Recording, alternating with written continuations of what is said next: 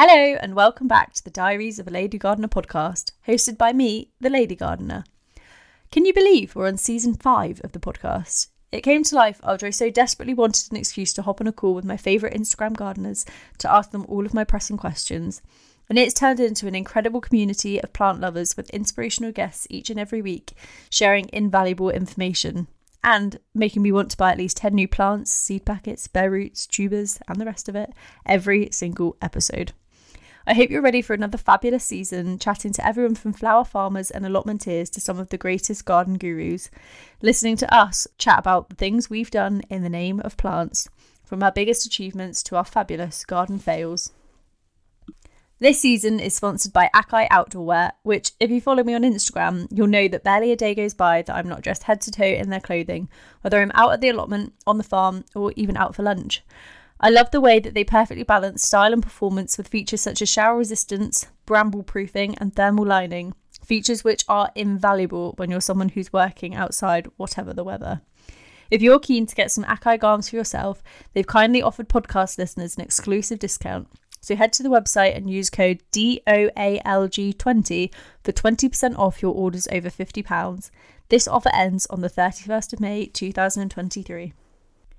So today's guest is someone very special who I've wanted to have on the podcast forever because she is one of the hosts of my personal favourite flowery podcast, Let's Grow Girls.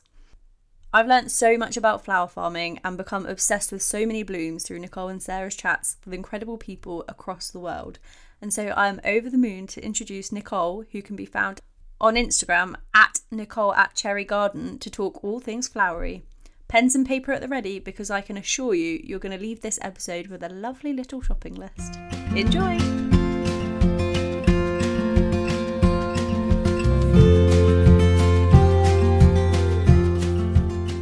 Hello, Nicole. Welcome to the podcast. Hello, Shannon. Thank you for having me. It's very weird being on this end of a podcast. It's strange, isn't it? It makes me extra nervous, not because of you, but to have other podcast hosts on the podcast, because I'm like, what if there's something that they do that's really, really good that I don't think about? No, we're good. I'm sure it'll be fine. I'm interested to see how it happens from the other end. So pressure's on. We're going to do quick fire questions. It's going to be an absolute grilling. Hit me. No, that's fine. So before we get on to your amazing podcast, because I've got so many questions, I'd love to hear a bit more about kind of your backstory, how you got into gardening initially and where your love of plants came from. So I am not one of these like natural born green fingered, you hear all these stories about people who gardened with their parents or their grandparents. That was not me, although my granny did like to garden. I just never got involved in anything like that. And I suppose through my formative years, I lived abroad and we didn't even have a garden. But I suppose I came to it like probably most people come to hobbies these days, like via Instagram. I was just scrolling through one day and I saw this beautiful flower, and I was like, what is that and where did it come from? And it was a cafe au lait dahlia. So Classic. yeah, exactly, it's hooked everybody in, hasn't it? And I rang the local florist and I was like, I need to order a bunch of cafe au lait dahlias. And she like almost laughed at me, and I was like, what's so funny? And she said, you can't really buy them because they don't travel well, you have to grow them. And I was like, grow them? Could I? What do you mean? I was like, I put something in the ground and it grows, and I thought, how does this happen? And I thought, oh, let's investigate. In a previous life, I used to be like a concierge and lifestyle manager, so I'd get like we had it was for Coutts Bank actually, and so I had like really like wealthy customers, and they'd ring me and they'd ask like crazy things. So I got like a bug for doing research to find these crazy things. So when she said to me, you've got to grow them, I research mode kicked in, and there I went, and I thought, all I've got to do is put this potato in the ground, and in a few months I'll have these beautiful flowers. And so I just went for it. I ordered a cafe au lait tuber, and I thought, oh, whilst I'm at it, I might as well order a couple more. And I ordered a couple of Jowie Winnies, and I put them in the shed ready to plant, you know, when it was a little bit warmer. Forgot about them, and don't think I planted them until like end of June.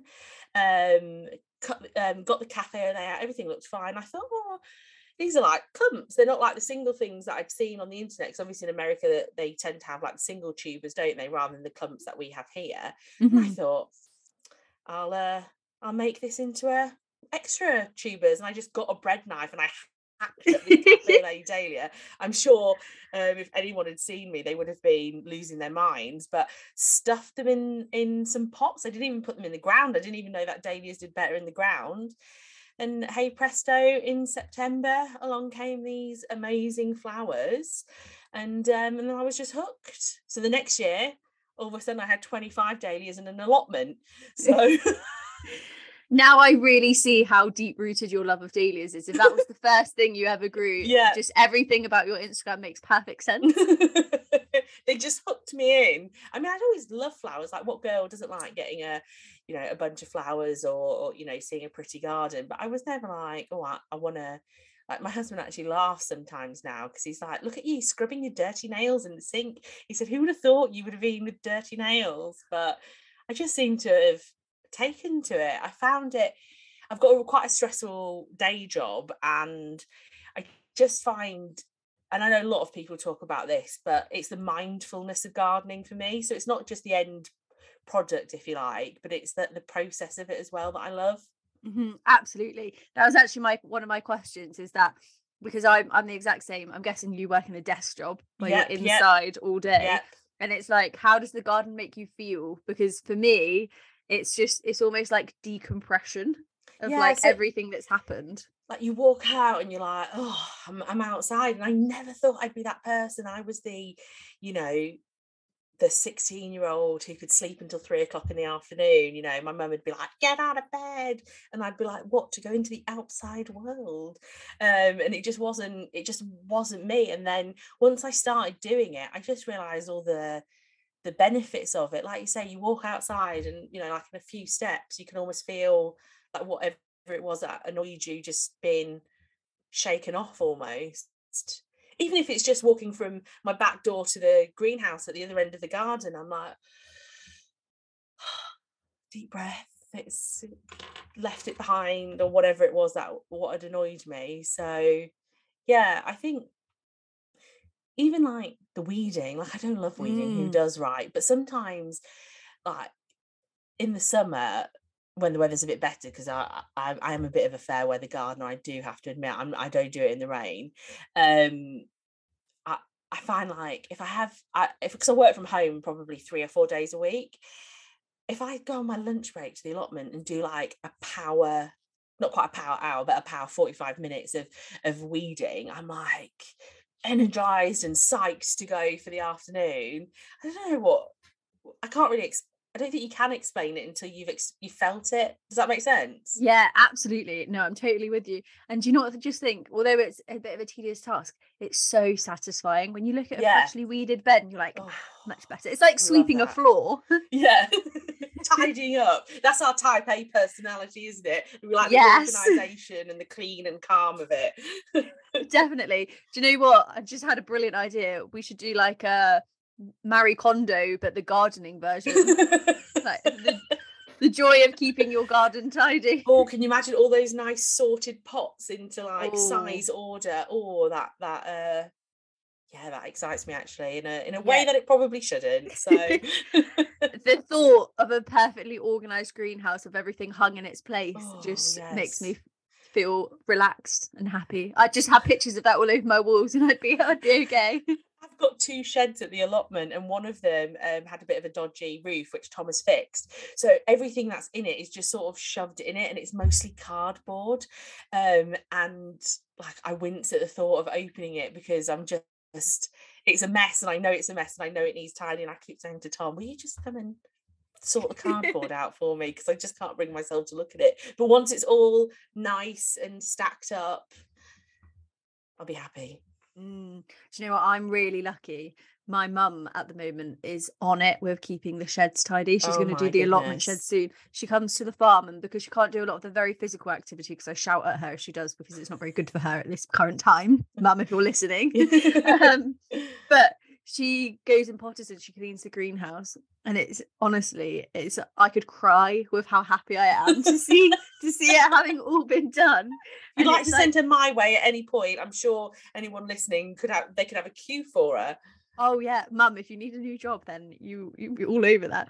But so many people keep messaging me being like, I do not understand how you keep your shed so tidy. How is it is this immaculate. possible? I'm like, she makes tea in there. Like, how could that wouldn't happen in my shed, I'll tell you that for nothing. But I'm still if a I little had bit... one of your beautiful power sheds, I would mine would definitely be kept much cleaner than that. So do you know what, it was the pinnacle moment of, I was like, people would be like, oh, do you want this for your allotment? And before, I'd take everything, and for the allotment, the shed is full of crap, basically. The shed's not as tidy there. But now that I've got a lovely shed, my mum will be like, oh, I'll bring these to the farm. I'm like, no, I'm not having that kind of trash. I was like, you can take it to the flower farm, it can go to Mini Gardeners, it is not coming anywhere near the farm. It's not for me.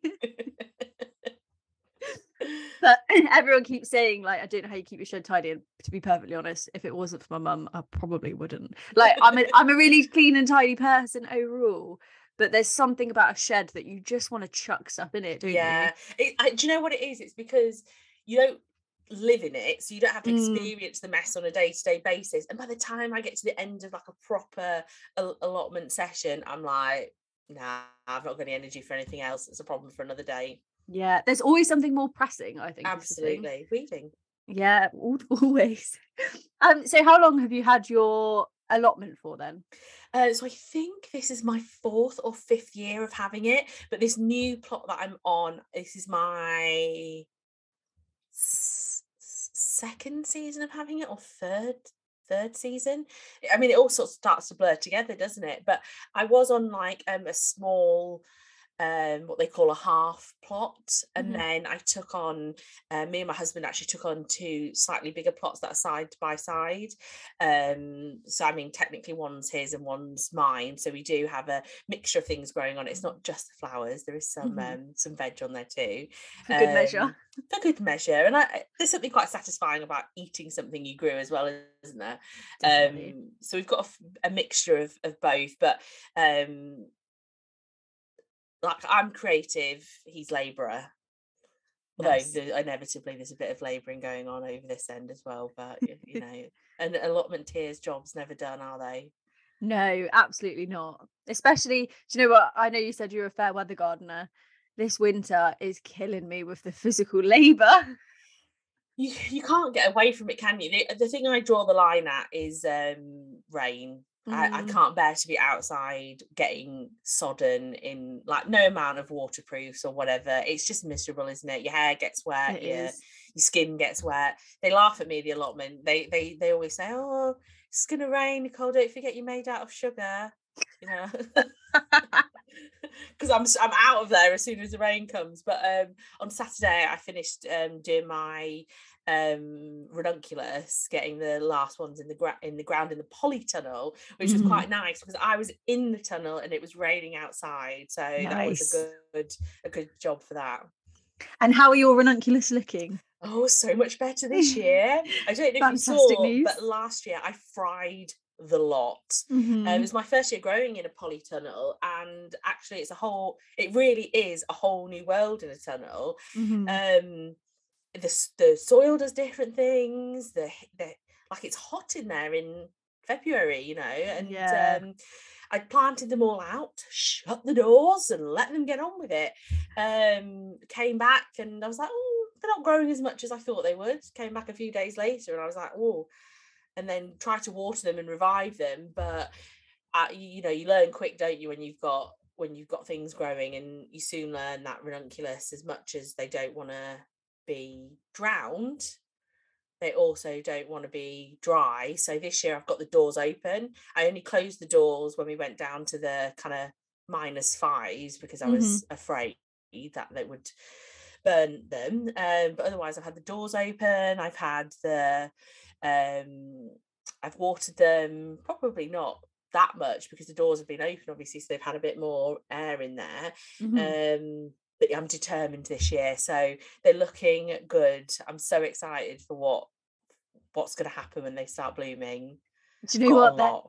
They're the most memorable episodes that I've listened to from your podcast, because every time I see one, I'm like, I'm going to listen to this podcast. It's going to change. I'm going to finally be able to grow ranunculus from it. So I've made notes on every single episode that mentions them. I've got all the tips. And have you started them yet? Yeah, so I chitted them for the first time this year, and then they went out into a tunnel, so it's my first year growing in a tunnel. But I do have side vents, so I'm hoping that the side vents being open all year will kind of help them to not fry. And the doors have like vented panels as well at the top, so I'm keeping my fingers crossed, because right now I can't open my polytunnel and leave it open because I'm not there sort of 5-6 days a week, and the deer are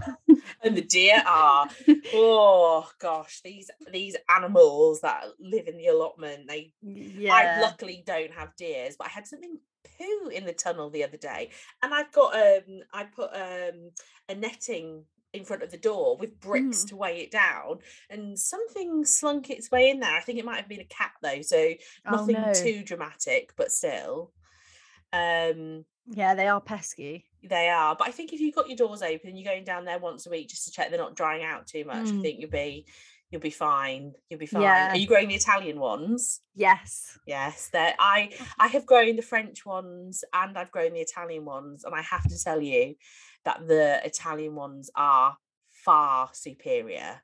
Far superior, I think. It was on your recommendation that I've selected them. Yes. And you growing lots of lovely colours?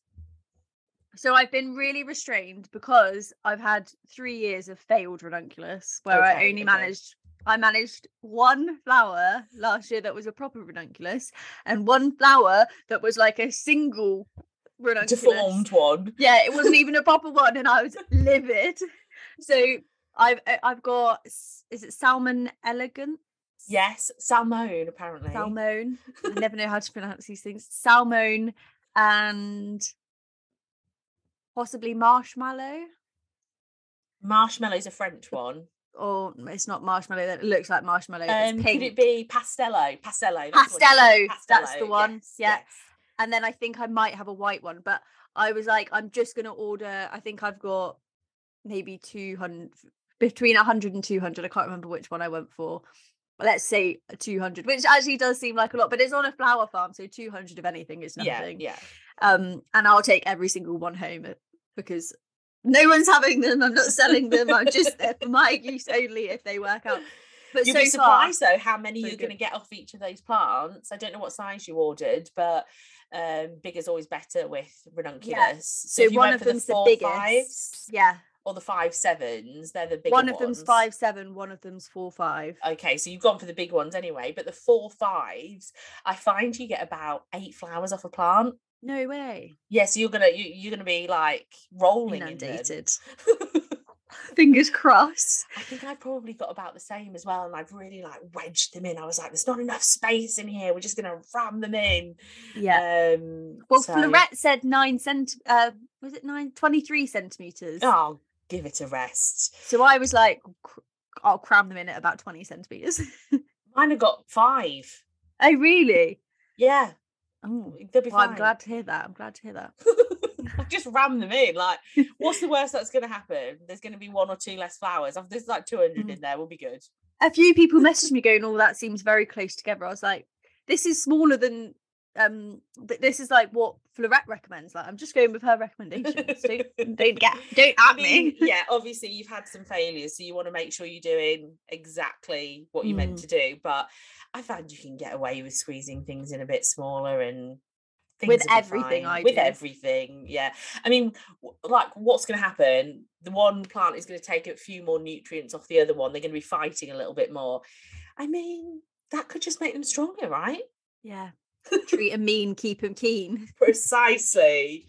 So all of my successes in growing things have been where I've neglected them somewhat, I would say. Yeah. I think the tendency is like to baby things, and yeah, maybe if you're just like enjoying a little bit of gardening, and you know, you've got the time for that because you're only growing 2 or 3 things, then baby away. But I mean, I've got a full-time job, there's a lot of plants, if they can't live without my babying them, then they don't deserve to be there, quite frankly. Yeah, 100%. So what varieties have you got this year? Oh, I've got all their elegance varieties. I didn't go, I mean, they're not cheap, are they, these ranunculus? No. So I wasn't going to venture into the clonies or the, you know, the real frilly ones. So I've got the elegance ones, and I have white. I have the one that's called, and I don't know if I'm saying this right either, but Bianco Sfumato, which is like the kind of, it's like a mixture of colours, but the kind of pinky, creamy, blushy variety. I've got Rosa Chiara. I think that one was sold out by the time I placed my order. Oh yeah, so it's a slightly brighter pink. I've got Cream, Salmone, and then I went a little bit off brand and I ordered one called Giallo or Giallo. My Italian's not up to scratch, and it's like egg yolk yellow. No way. I know, I saw it. I actually went last year. I went to see Roger Parsons at his Sweet Pea farm, and just near him is the Real Flower Company. I don't know if you follow them. Yeah, and they've got an honesty stand, and they had tons of ranunculus there, and they had the Giallo there, and I was like, why do I love it so much? What is happening to me? But you know what I think it is, and I was talking to somebody about this the other day, is that I think Instagram has conditioned us to like blushy, creamy, peachy flowers, and then we see the yellows and we're like, oh, we don't like yellow. I think I do like yellow. I'm not so sure on the orange, but I think I like yellow. Like, can you imagine those ranunculus with like blue forget-me-nots or something very spring? Yeah, so I thought that I didn't go like full whack on them. I think I just have 20 of that color because I thought, let's give it a go, let's see. Oh, I'm intrigued to see these. Me too. And then I did actually order some French ones because the color really intrigued me. Like I said, I don't rate them as much as the Italian ones. I think they're far more petals and more rose-like looking. But I ordered these ones called Porcelain. Ooh. Which I have a feeling are going to be a bit like the Bianco Sfumato. Oh, and I've got Pastello as well, of course. How could you not have Pastello? And I think it might be like a midway between those two, but we'll see. Well, I was so tempted to order some more. I saw the email come around and like last ones for the year. Yes, do it. Because I thought, have I got more space? More space? Because I actually can't really be bothered this year with the outdoor tunnel situation. It just gets too windy at my allotment for me to try and manage a non-secure low tunnel, because inevitably the plastic ends up. You can try all you want, but it comes off, doesn't it? Yeah. So I'm not going to do that second succession outside this year. And I thought, no, I really can't cram another one in that tunnel. Not if I actually want to like reach to the back to pick anything. There's no space. So unfortunately, I passed up.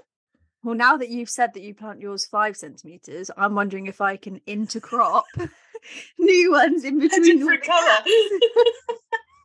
Why not? Give it a go. Quite tempting, isn't it? Because then the first ones will be done before the second ones really get going. Because they've been in since the autumn. Yeah. So they were autumn sown ones. They'll have plenty of time, won't they? Oh yeah. Give it a go. Oh well. Happy shopping to me this evening. Oh, my work is done. Enabled. So I feel like now is a good time to talk about the podcast, because that is your job of the podcast. Do you feel like it's a bit like that? Just have a shopping addiction. First of all, how do you how do you not end up just spending all day every day researching and buying the flowers that people have talked to you about on the podcast? It's terrible. It's terrible. Like, well, you can when we're doing one of the podcasts, like we're making notes because we're like, right, we need to order these ones before the episode goes out, because things have actually sold out because of the podcast. So it's mad, actually. So for anyone who doesn't know, you and Sarah run the Let's Grow Girls podcast, which is honestly like my favorite plant-based podcast. Thank you. Because you speak to so many incredible people, and like people, a lot of them people I've not necessarily heard of, and now I follow them all, and I feel like they've all changed the flower farming game, and they all have so much like expertise and passion. It's just such a pleasure to listen to. So if people aren't listening already, then head over and listen, because it is the best. We've been How really long have lucky. you been doing it? It was a lockdown project. I think we started that September of 2020. Was it that long ago? 2020, yeah. It feels like a long time ago, doesn't it? But yeah, Sarah and I had got chatting through Instagram, and she was like, do you know what this world needs? It needs a flowery podcast. And I was like, no, who's going to listen to a podcast about flowers? And she was like, oh no, come on, let's give it a go. And I was like, all right, okay, if 10 people listen, I suppose we've gone well on it. And we're up to 10,000 downloads an episode now. It's absolutely crazy. That's amazing. Yeah, and like we've had some amazing guests. We've had, one of the gardeners from David Austin.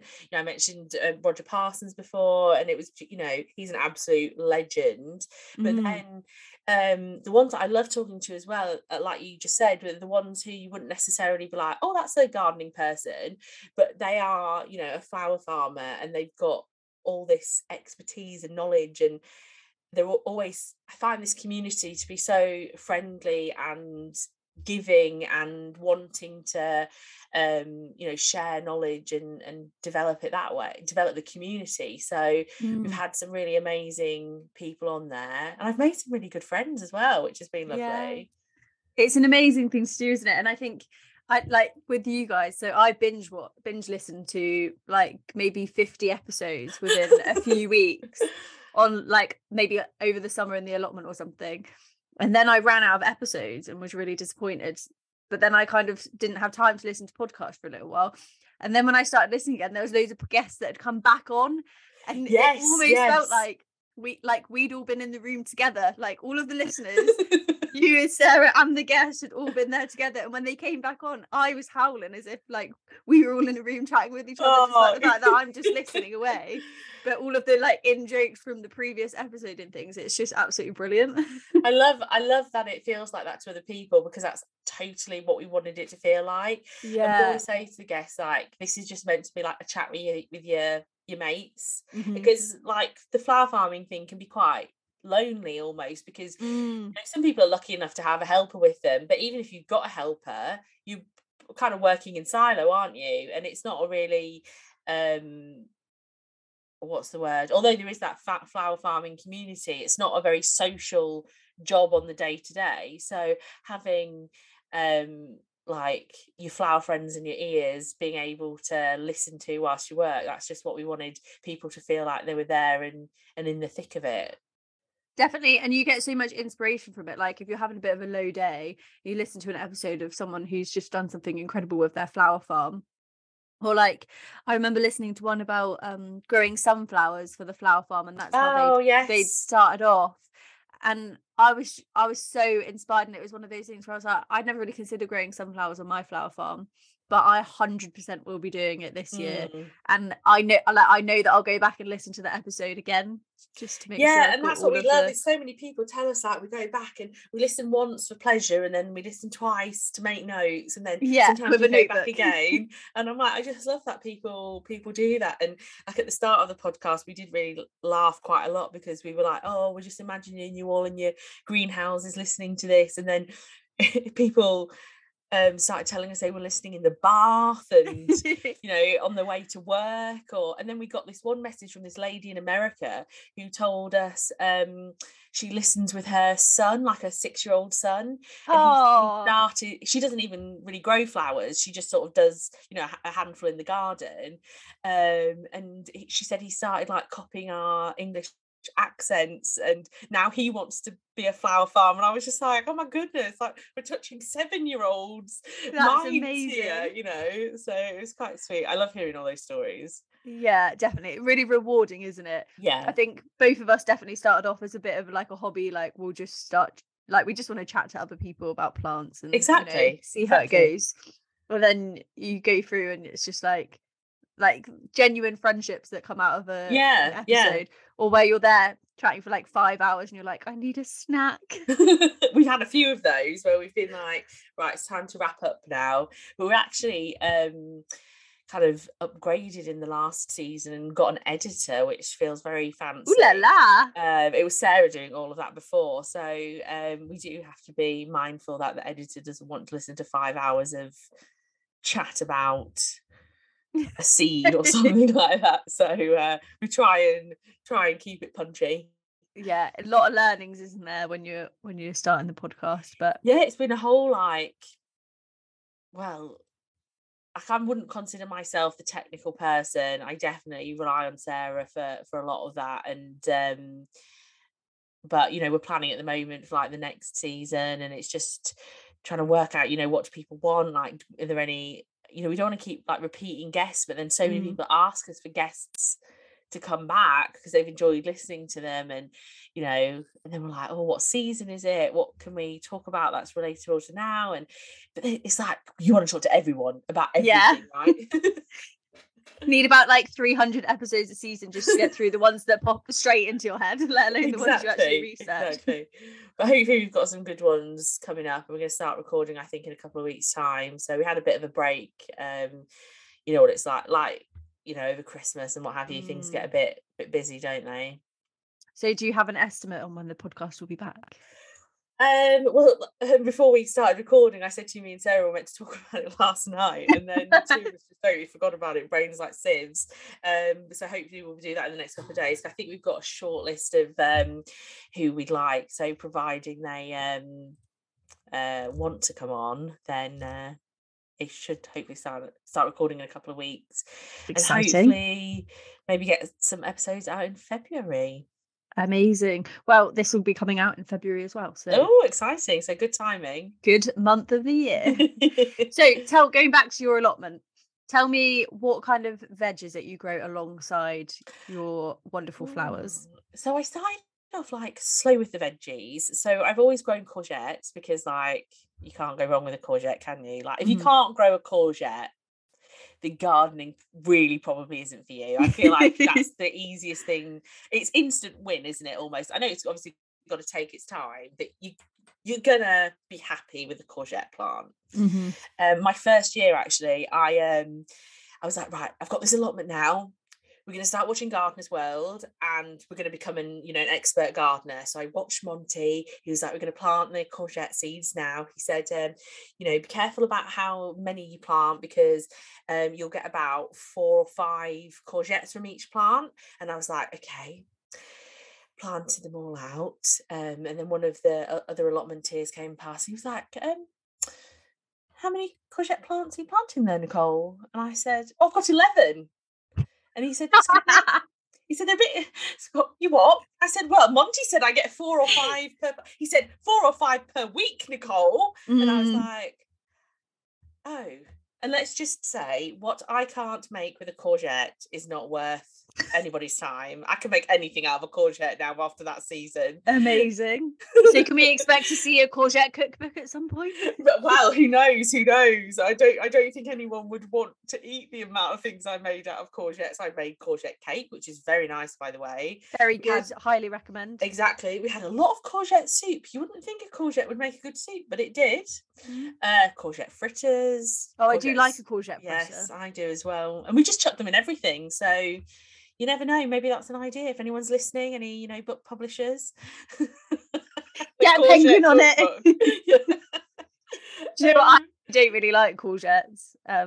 I grew them and forced myself to eat them in a few ways and was like, okay, in fritters and cake, they're fine. Like I do really like the cake, and the fritters are like nice as long as you, because they take on quite a lot of flavour. So as long as they you put do parmesan in them and some, like, I mean, I actually like the taste of olive oil, so I think if you fry them in the olive oil, then they taste quite nice, don't they? But I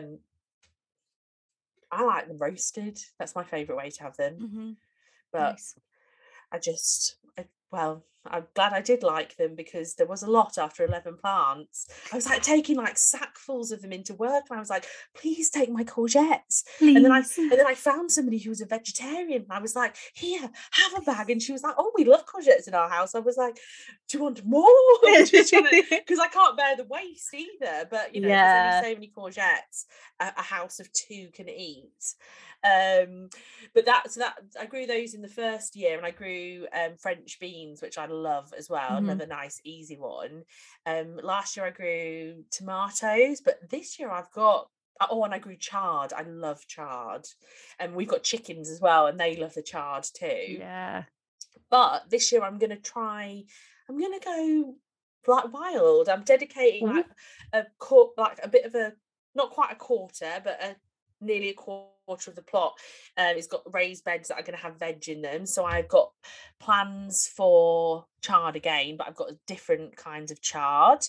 One called pink peppermint.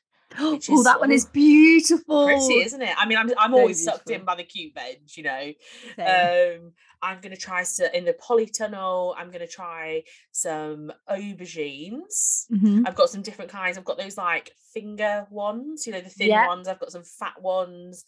I've got some cucumbers, some peppers. I bought some seeds to do a melon.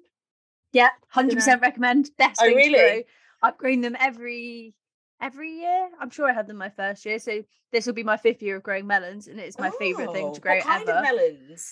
So I've always done the Mini Love watermelons, because you can buy the seeds from Lidl, and they're about 40p a packet. So I've always grown those, but this year I've got Mangamel, Mini Love. Can't think. I just like the name of it. I'm hooked into a cute name as well. Same. All about the novelty veg. Although I vowed this year not to get sucked into novelty veg. The Mangamel is supposed to taste like a mango crossed with a melon, and I was like, sounds like a dream come true if you can grow that in the UK. That sounds. I'm guessing it's got to go in the tunnel. I actually think that's an outdoor melon, because I've grown a couple outdoors before, and I had varying levels of success. The ones in the greenhouse have always done quite well, but my greenhouse is like a greenhouse shed, so it's not like polytunnel vibe. It's still a bit shady and not super warm. But I'm going to put them in. So in my polytunnel where I've got all the flowers, I'm going to have a little corner dedicated to veg to eat on the farm. So I'll probably have tomatoes and melons and maybe some like piquito chilies. And I want to see how they grow in the polytunnel versus the greenhouse. Because when you once they get going, they're so exciting. When you see the first little fluffy fairy melon starting to form, I would say if you grow them inside, definitely be on it with the hand pollination. Okay. I get like a little makeup brush to do it. I think the ones I've got might be fertilizing ones. I think it said they were female ones, but I will definitely, or maybe that was the cucumbers, but I'm definitely going to check that out, make sure I'm doing it right, because I'm also trying a loofah this year. I tried them last year but killed them. I'm going to go again this year, and hopefully, because they need the hand pollination, don't they? So I'll get the makeup brushes ready. The problem with the loofahs, more so than the melons, is that you get so many female flowers at one time, and then the female flowers will stop, and then you get male flowers for 6 weeks, and then they'll stop, and then the females will come back, and you're like, oh my god, can you not just be in time with each other? It's just the story of life, right? Yeah. So I didn't have any loofahs this year, but the year before they'd been like okay, quite good, but in comparison to the people who grow really good loofahs, mine were not as good. Oh, well, I'm excited to give it a go. I mean, that's something new. And then I was trying to think what else I had. I feel like I had something. I feel like Rodney when I say this, but Monge too. I grew Nice. those this year and loved them. They were so So good. and they'd be good for your munching at the farm. That would be a really good snack. Yeah. I might grow those on the side of the polytunnel or the shed. Like get a little trellis going. They're actually really short plants. Oh, are they? Yeah, they did it. They're not climbing. They say to use sticks for them. Mm-hmm. Oh, perfect. The one I used, the variety was Norley, Norli. Write that down. And they were fun and pretty quick turnaround. I think I direct sowed them like in September, and oh wow, and then sort of the end of October, start of November, I had tons. Amazing. Really, are they quite prolific then? Yeah, really, really quite decent actually. I think I had, I had good handfuls of them every time I was down there out of about 4 or 5 plants, so they're definitely worth a go. I definitely grow those again this year, and then I'm going to try some pumpkins or squashes. I think exciting. I bought one that's like I can't remember what it's called, but I'm just calling it the baby butternuts. Mm-hmm. So they can grow in a pot. Are they oh, I know exactly what they're called. I cannot think of them. We grew them last year at the work garden. Oh, were they good? So good, because they're like the perfect size, because I find a full-size butternut is a bit big. Yes, especially if you're just like a couple of you in the house, right? Yeah, so I'm like one person, and one is like a perfect little meal for me. And if you cut them open, like if you're cutting them open and stuffing them or something, they're like a good size for that as well, aren't they? Yeah, or even to make like a sauce. I made loads of like really yummy pasta sauces with like roasted butternut, whiz them up and put them over pasta. Oh, they sound good. Delish. Yeah, so I can't think of their name though. It's going to annoy me, but like the baby butternuts, I've got those on the go, and then I ordered a couple of squashes as well, but I don't really have the space for them. But like the back of my allotment is like this muddy patch, and I thought I'd stick them in there and put some manure on them and let them go wild. And yeah, why not? It's right at the back, so it won't bother me too much, and then just see what happens. I feel like they're so much fun to grow. If you've not grown them before, they hook you in, and you will just want to see them all day, every day, because they grow so quickly. Oh, do they? I know I've got Turk's Turban. That's a really good one. I know it's not the most like fleshiest of squashes, but maybe I'm being sucked in by how unusual they look, but I'm like, I need to grow the cool ones, right? It is tasty though. It is a really tasty one. And then I think I might have got that tromboncino or tromboncinos. Yes. Nice. I thought I might try growing that on. I've got an archway, but I'm not sure. I'm trying to plan out what goes where at the moment. So it's, trying to squidge everything into every little possible space that you've got, right? Definitely. I think I'm going to go all out with the vertical growing this year to see what I can. I think you've got extra space of. You've got to, like you say, you've got to just get the extra space wherever you can get it, and up is the way. I'm going to do a tromboncino arch, although I've not had a very good history of arches, but I'm going to make something really good this year. I can feel it.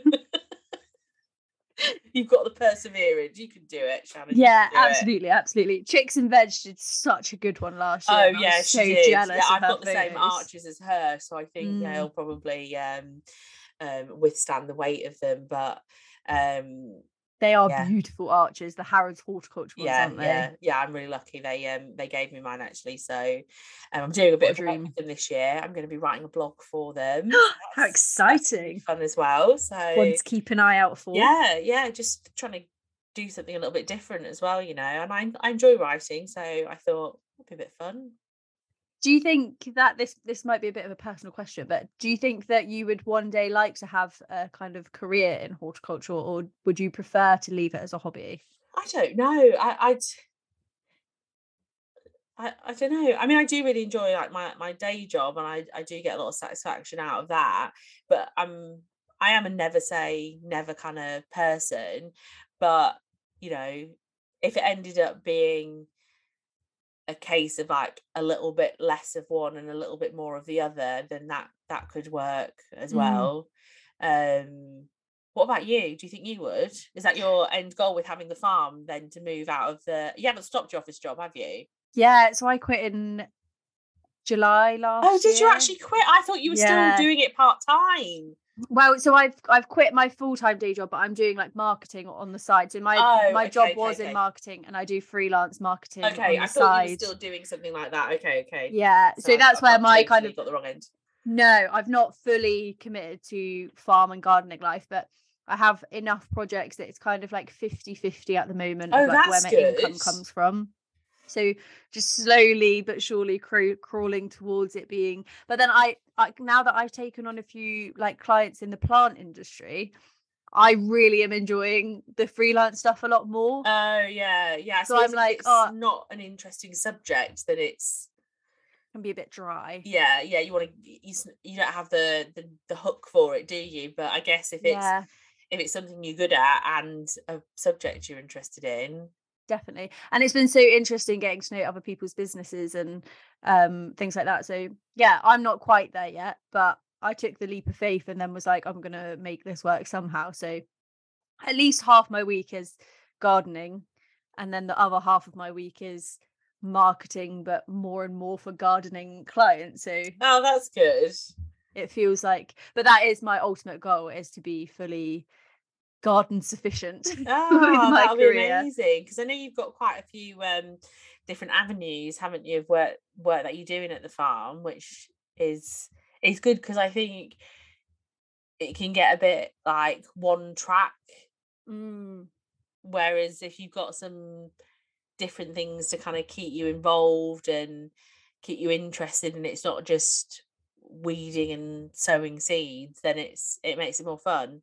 definitely. I'm so excited to be able to have like more experience based activities on the allotment. So we did our first event last year in November when there was nothing to see, but everyone had such a good day coming down to the farm and like learning more about gardening, and we made like wildflower seed Oh bombs and yeah, no dig I beds saw and it. It looks stuff. really fun. Yeah. Yeah, so I'm excited to be able to do more stuff like that, but when the farm is kind of more like in bloom and Yeah. Yeah. there's actual stuff there, because at the moment it feels it's quite dreary because it's just brown compost and a couple of like buildings. But hopefully next year that will kind of be a bigger element of the farm, because as much as I want to sell flowers, I want to make other people excited about flowers and I want them to do that, grow their own. So come and Yeah. learn to grow your own Yeah. Yeah. Well, it's and good to then go have and do it at the home. different income stream as well, isn't it? Because I think it. I mean, selling the flowers, you can make that into a massive business if you want to, Mm. but having something that you can do in the down months as well. Definitely. And I think all farmers know that it's like a time where, what is it that they say, that like the side hustle culture these days Yeah. is that you should actually have lots of side hustles rather than like one main Don't put all your eggs in one hustle. basket. Yeah. So whatever happens, hopefully one of those avenues will keep up. And like you, I love writing garden things. So like I've started writing for Kitchen Garden magazine and Oh, cool. I've I'd got a love to few other write for a bits magazine coming up soon. actually. Yeah, it was one of my goals for 2023 and I started it a bit early. So my first Ah, article's out sometime this year. I don't oh, actually know when yet. exciting. But yeah, I think it's quite a nice way to dip your toes. I think eventually what I'd quite like is to have um I mean, we're not quite ready to buy just yet, but we're looking for a property that's got land so it can Hmm. be on site rather than away from the house. And I think eventually I'd like to do something like have a U pick like once a Yeah. month, and then do subscription flowers. Hmm. So it's not so on demand, but more Yeah. scheduled. Like, I know that the first week of the month I'm doing subscription bouquets and I can get those done in the one weekend, and then 2 weekends later we've got a U pick, Hmm. and then sort of like maybe I don't know, maybe it's visions of grandeur, but I quite like the idea of having like a small building, like a little cabin or something, and having um people being able to hire it out for like baby showers, or but like they have to bring everything of their own. I'm not proposing to cook them the courgette soup or anything. Don't worry about that. Courgette cupcakes, there's anyone? a niche business. You can hire this cabin and we can provide a menu entirely courgette based. Can you imagine? I'm sure somebody would go for it. Yeah.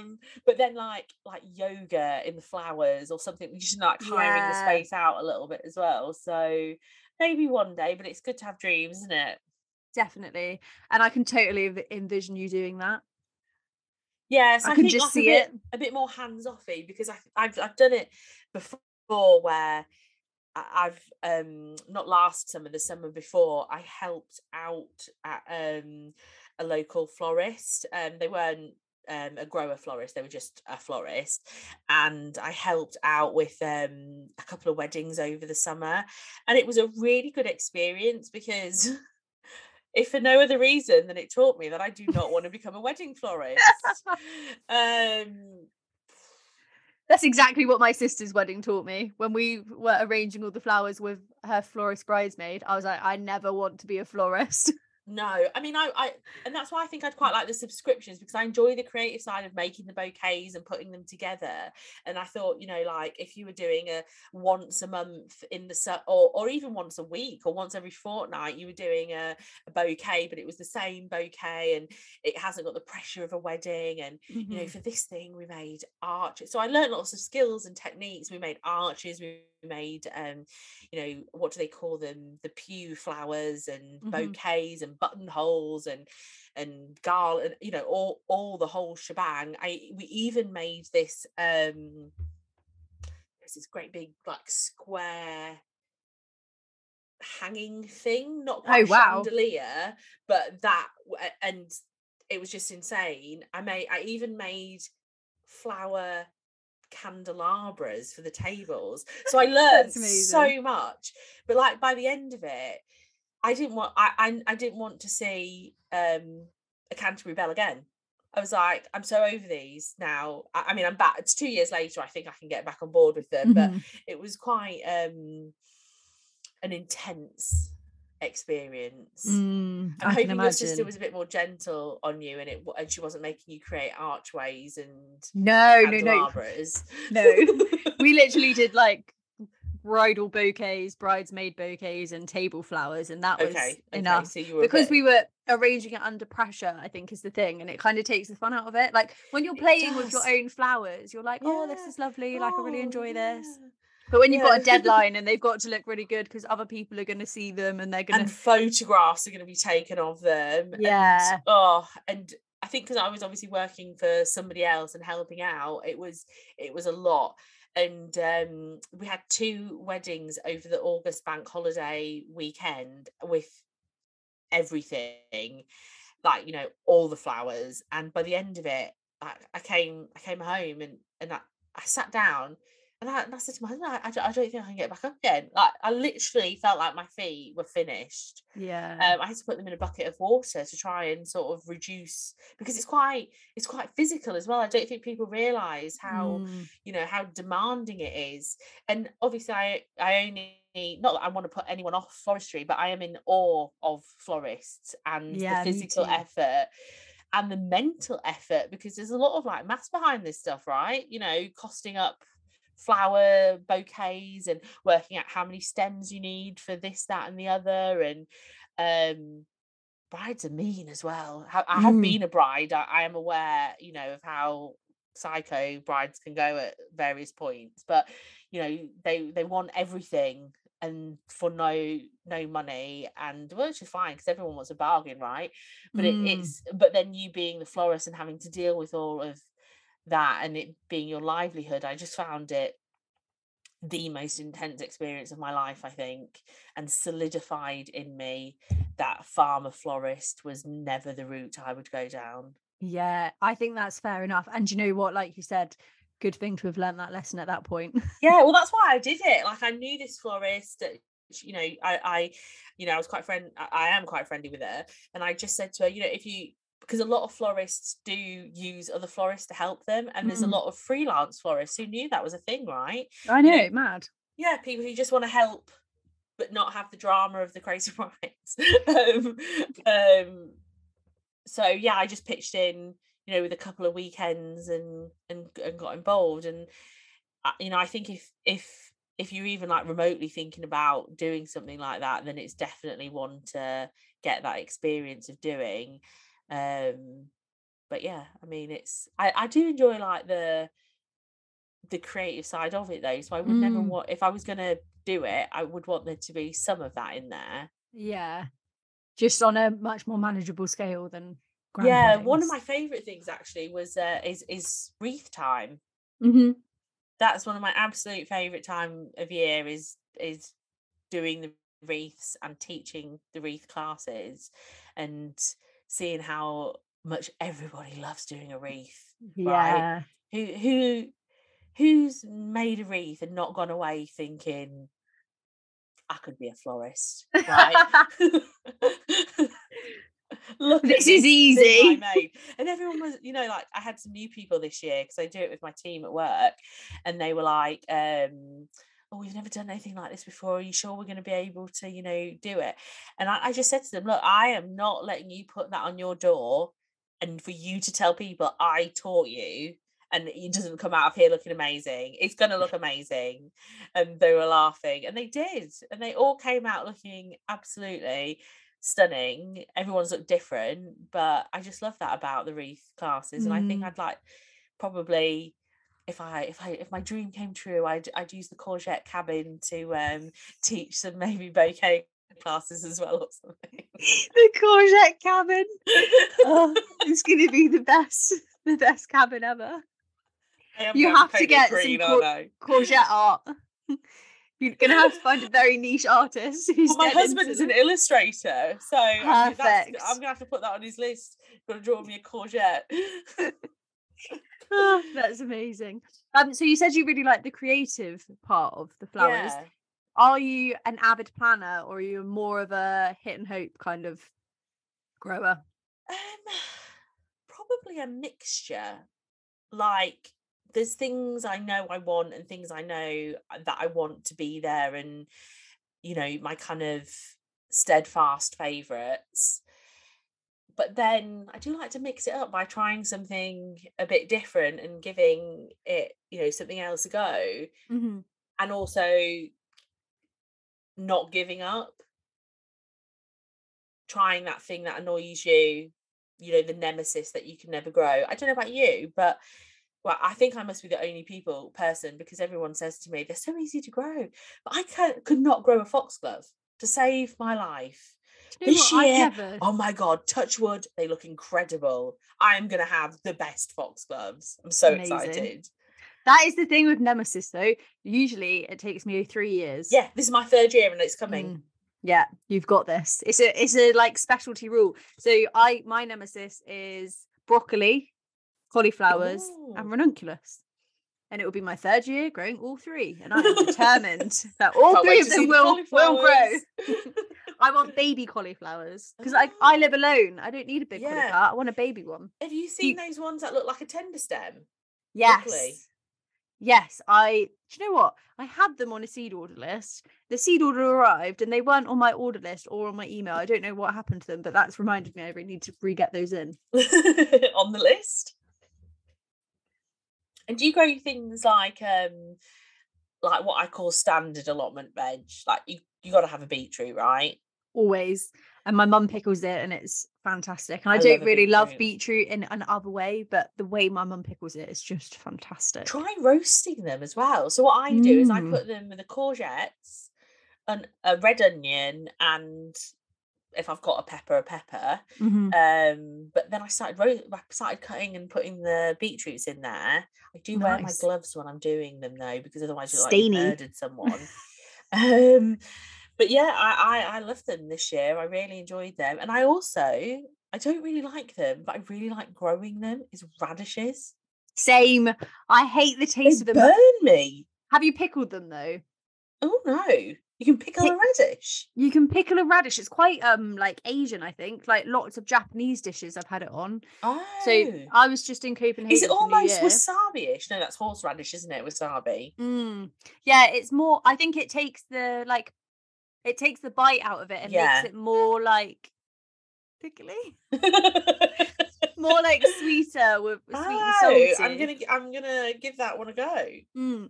So when I was in Copenhagen, we had I don't know what the Danish word for it is. It's like rye bread with ham yes. and egg and stuff, and there was pickled mouli. radishes. Well, it was pickled a mouli, mouli a radish? Japanese radish, yeah. And it was so delicious, and I never would have thought that it would tasted like that, but I think it was because it was pickled. And my friend pickled some of the radishes from work, and on like a sushi bowl. It's unreal. That sounds very gourmet, but you know, a microwave pot of sushi rice with some teriyaki salmon or something. Well, it sounds good to me. You're always looking for things to do, and like I just love growing radishes, like how quick they grow. Yeah, and like they're so pretty as well. When you get a perfectly round one, and you're like, oh no, the ones I grew last year with these. I try and remember the name of them, but they were a French breakfast radish. I'm like, French people eat radishes for breakfast. Yeah, that's what I was like. Very continental. But they were like long, and hot and like pink. I've seen them. They're beautiful. They were so cute. I was like, well, these are good. And everyone was like, eat the radish leaves. Well, some little pest got to them before me. They got really munched. I don't know what munched them, but something did. Maybe next year. But they're a good microgreen. I don't mind them as a microgreen. Yeah. That's what I was hoping to do, was to eat those little green bits off the top. But hey ho. So before we run out of time completely, obviously we have to talk about the dahlias and the roses. And I need like a top list of like the be all and end all of your fave dahlias. And I'm going to say for this year, because I know that this is something that changes every year. Yeah, it's hard, isn't it? I actually this morning had a call with the chap at Halls of Heddon, the owner of it, and we were talking about favourite dahlias, and I added a couple to my order, and we were talking about something, and he said, oh, that's in our top 5, and I was like, tell me what else is in the top 5. And he said to me Cafe au Lait, which he agrees that it's a popular dahlia, but I got the distinct impression it's not his favourite. It's the Instagram dahlia, isn't it, really? Yeah, that's what got me hooked. But he did also say, and I take great pride in this, that because of me, Hamari Rose is now in the top 5 list. I was like, come on. He's like, I think we sold about 50, and then the next year we sold 400. I was like, that's me. That's amazing. So I was like, I feel like it's a terrible phrase, isn't it? But I feel like that was my influencer status 100%. Achieved. If I do nothing else in my life. The power of the podcast. But yes, Hamari Rose is one of my all-time favourites. I love it, and I think there are some other stockists of it now as tubers, but I buy mine as mini plants from Halls of Heddon. I really rate them as a supplier, and if you're a grower, the mini plants are really good because obviously, well, not obviously, but they are cheaper and you can buy more of them. The more you buy, the more discount you get as well from them, so highly recommend. I'm halfway through an order with them, so I'll make sure that that's on my list. Yes, definitely on the list, that one. I also really love Jowie Winnie. Yeah, beautiful one. Beautiful one. And it's hard. I mean, obviously I love Cafe au Lait, but you do have to deal with the fact she's a diva, right? You know, she's not gonna crank out the blooms like some of the others, and sometimes you're gonna get a beige one, sometimes you're gonna get a pink one. You won't get the pink one when you want the pink one for that wedding or whatever, but she's gorgeous. You can't not have her. But if you do want something like her, Sweet Natalie is a lovely one to have. She's a ball shape. Oh, I love the ball shaped pom. Yeah, like a pom one. Yeah, like a pom, but she's more of she's front facing, and she's got a darker stem, and her petals are more like curled, you know, like when you do that with your tongue. Appreciating the listeners didn't get to see that cute image of me. But when you roll your tongue, they've got more of that kind of curled petal to them. They're really pretty. So those ones I would recommend. That one I would recommend. And then this year, two that I've really loved having, which are, I believe in America, they call it, so the orange one's called Sylvia, and the pink one is called Sandra here. But I think in America, they call it Sylvia and pink Sylvia. Because they are almost identical in shape, size, stem length. Plants look the same, and they were absolute workhorses. And who knew that hot pink and orange would be so good together? I didn't really like orange, but I've ordered her again this year. I liked her that much. So you are going wild with the colours this year. Oh, it's yellow and orange. I think we've got to go beyond the pastels now and go for the unusual ones. But if you want one of the ones I loved last year, which I think is really hard to get a good one of, is a white ball. And I grew, I can't say this, Lancresse, which is L'ANCRESSE, and that's from Halls as well. And it's a white with ever such a faint tinge of pinky lilac in the centre, but not obvious. It's not like Eveline, which has got that massive purple bit in the middle. It's the faintest lilac, and that, I just loved it. It was so like robust, like a solid white, and I found it didn't discolor in the sun or go a bit manky in the rain. It was a really good one. That's definitely going on my list for next year. I just actually brought up my list on my phone of what I ordered, and I'm like, oh, I didn't remember ordering that one. But I did go a bit wild this year and ordered some slightly different ones that I wouldn't have normally had in there. But I'll tell you one last one, because obviously I could be here all day telling you the ones I love. But I really like Westerton JWH, and it's a decorative, and it goes perfectly with Hamari Rose. It's like its sister, but in a different shape, but like the most. I've not heard of that one. It is beautiful. I didn't grow it this year, but I grew it last year. If you scroll back on my feed, you'll see Hamari Rose and Westerton JWH together, and they just go so good together. I just love them. I love that when you find a dream combo. Yeah, and I was like, I could just stare at these all day. They were the best combination. But I am plugging for the cactus shapes this year. I think they're not my faves. I think you've not found the right one. Maybe, yeah. My Love is a good one if you want to try cactus ones. It's a white. Okay. And if you are looking to sell for weddings, it wasn't that one. It's a really good one to sort of get started with. But I think I've got like one called Joe Sudi Hercules, which is like a more reddy coloured one. I just thought I'd try it out. It's like a small cactus rather than a huge one. But then I don't know. Do you follow Marin from the Farmhouse Flower Farm? Yes.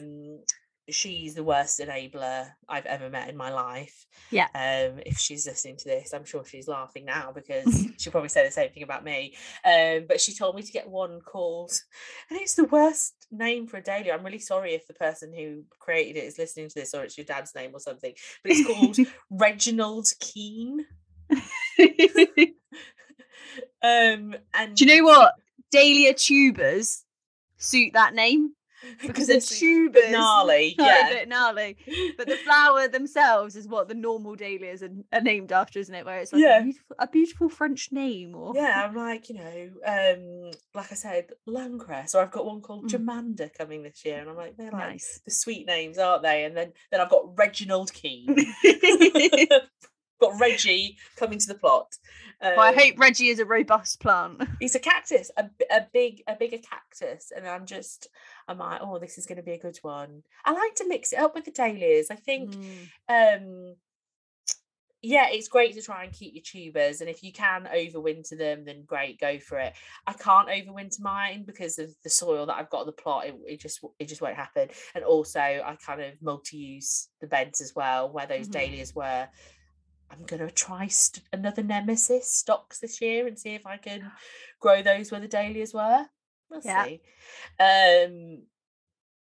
But I do sort of treat mine like annuals a little bit, as expensive as that might sound. I'm like, you don't have to hold on to the ones you didn't like or the ones that didn't perform as nicely. Get a different one.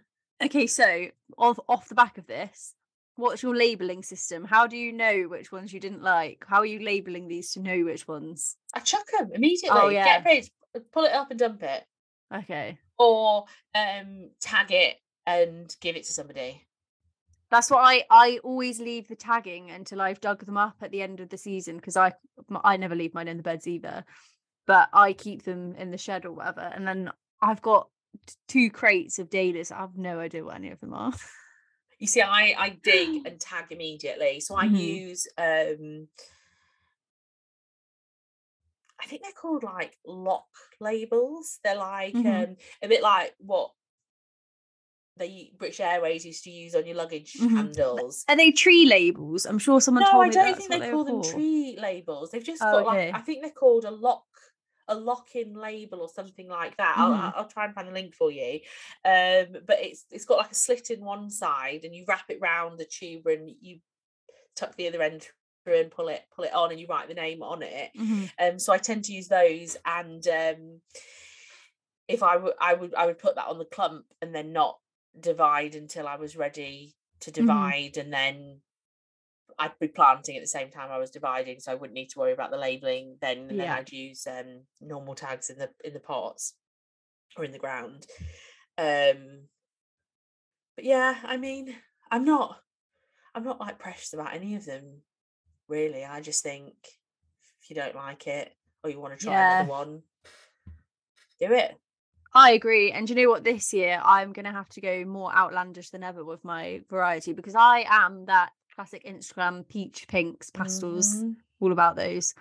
But when you're growing for customers, they're not necessarily just gonna like what I like. No, that's true. But you know, one that I surprisingly love, that everybody else seems to love, and I didn't think people would love it as much, is American Dawn. Have you grown that one?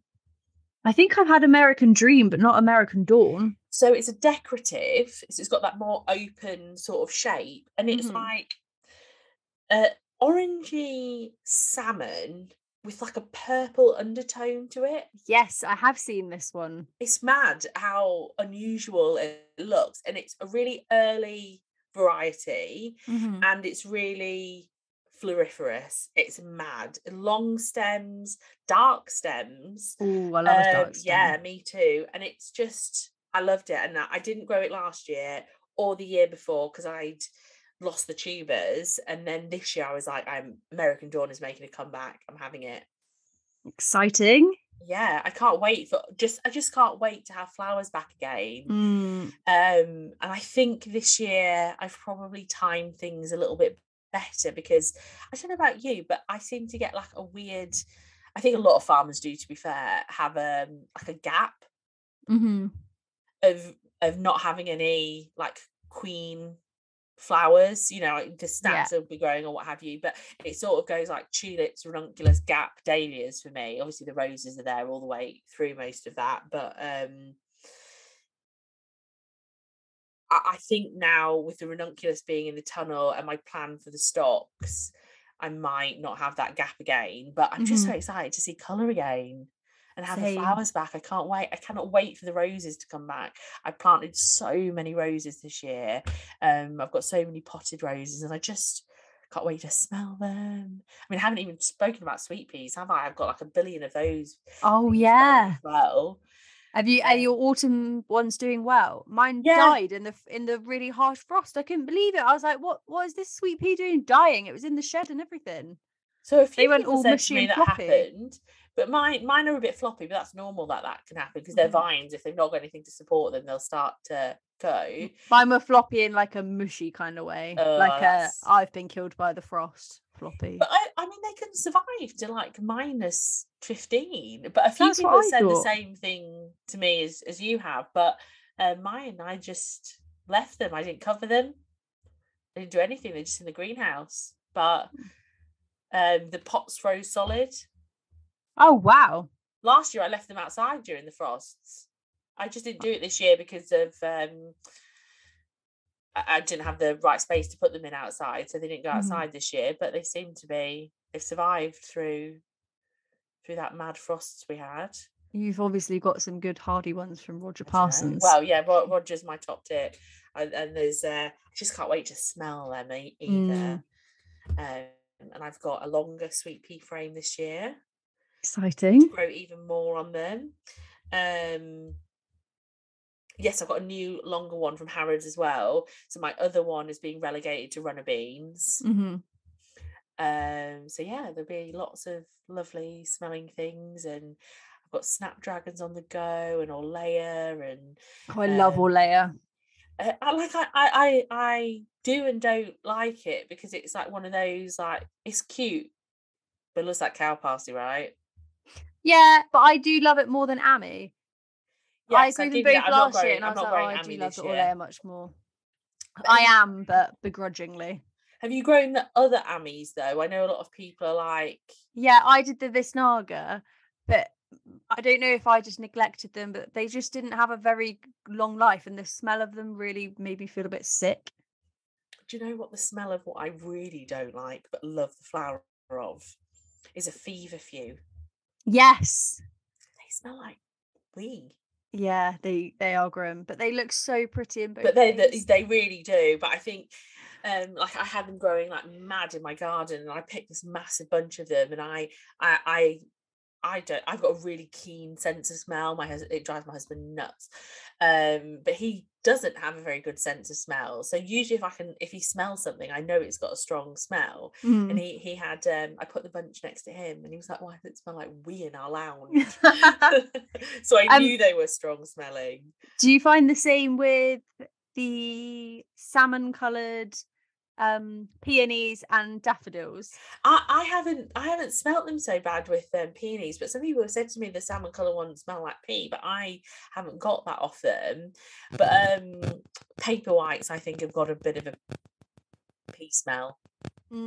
We had some, I think it was the replete daffodils last year, and I brought them into the house, and they looked beautiful. And then I was like walking around being like, what is that smell? I was you don't immediately does one of the babies weed in the corner or something? Like, they've only been here one time. I don't think they would have. And then I was like, you had like a little dog sniffing around. And then I was like, it's the daffodils. You don't expect them to smell bad, do you? But no, they creep up on you, some of these. Of all the wonderful things that you are growing this year, what would you say is the thing that you are most excited for? So hard to say. I know.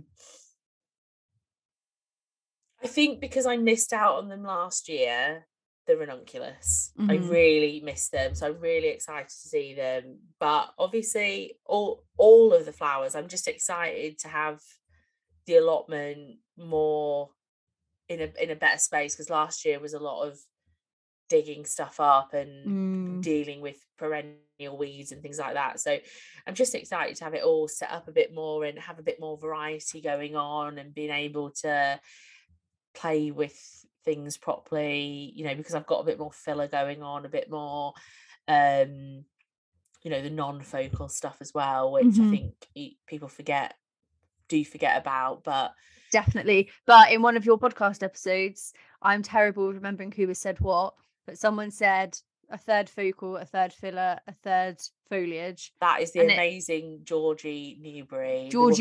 She is a genius, that lady. She is. And that's what that's been my diehard rule. Third. She's got some excellent plant combinations as well, if you ever follow her Instagram. Oh, she's got great YouTube actually. Yes. She puts a lot of time into that. So she's so charismatic as well. She just she's makes charming. me laugh constantly. She's charming, that lady. But she it's maybe she's got to be one that we get back again soon for the podcast. But definitely, a third. I think it's all too tempting to fill the place with dahlias and roses and what have you. But when you come to put together the bouquets, though, you realise what you're really slacking on, and then you're like, oh, I wish I grew more grasses. Actually, I don't really have the space for them, but I think grasses are going to be big. That's my prediction for this year. More grasses. Panicum is my fave, but I did Breeza Maxima this year. Yes, I've got that going. But do you know what I like more than Maxima is Media. Oh, Breeza Media. That one is it's like not as drapey. I saw it at Chelsea everywhere last year and I was like, what is this amazing thing? And that one I think it might be a perennial, but like a short-lived perennial, but it was pretty as well. And I like the fluffy grasses. I think people don't think to use like I'm so bad at pronouncing names of things, but I would call it like the ponytail grass. I don't know what the Latin name is for it, but like the more fluffy ones and things like that. So I think they add like a lot of texture, don't they? I love them, but my bugbear with them is that they self-seed like mad and they go everywhere.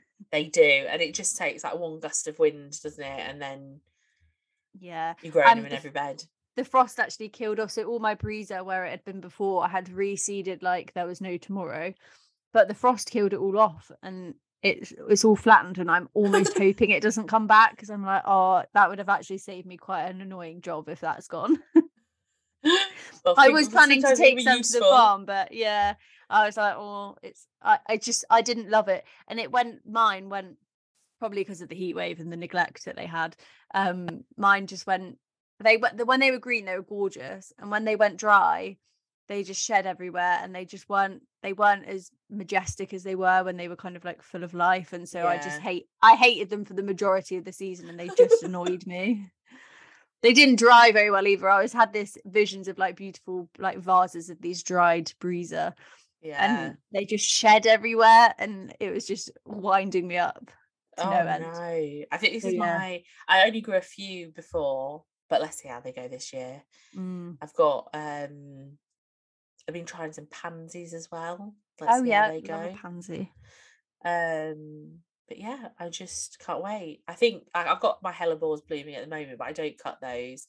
So I think probably the first signs of life I'll see are the tulips, and I cannot bloody wait for it. Oh, I can't wait to see them.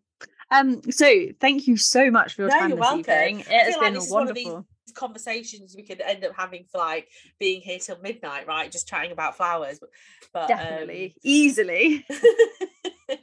It's really like, I'm really pleased you invited me on because I've really enjoyed having this chat. It's been you've got me all excited now. Yay. And how has it been being in the hot seat? Oh, it's not been too bad actually. It's felt like a good chat, so nice and friendly. So I'm sure people will be very excited to hear more about your wonderful garden plants and all the things you're growing.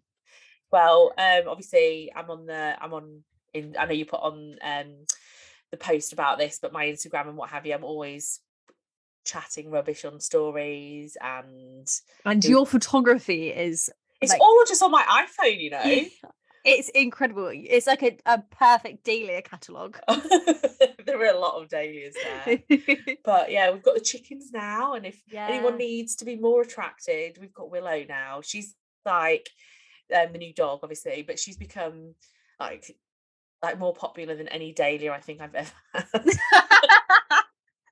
Everyone just loves her. She's mad. She's a little pug cross, and she's just wild.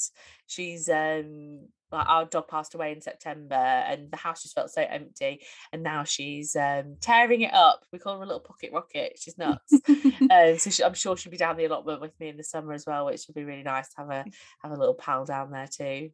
Definitely. So you're at Nicole at Cherry Garden. Yep. And the podcast is Let's Grow Girls podcast on Instagram as well. And if you've not listened yet, You have got such a treat, because I just wish that I had like 50 episodes or 100 episodes to binge listen to. I feel like that's the best thing when you discover a new podcast and you're like, I've got endless content to Just listen listen to it all. By the time you finish, the new season will be ready to go, hopefully, and then there'll be new episodes. So, but yeah, thank you very much for having me. No, thank you for taking the time.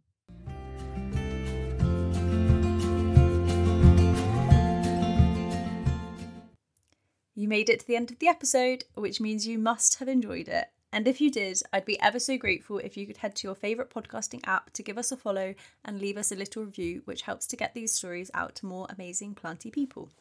If you've got any questions or stories you'd like to share, find me over at Diary of a Lady Gardener on Instagram. And don't forget to head to Akai for some fabulous new outdoor wear using the code DOALG20 for 20% off your order. That's all from me this week. Happy growing!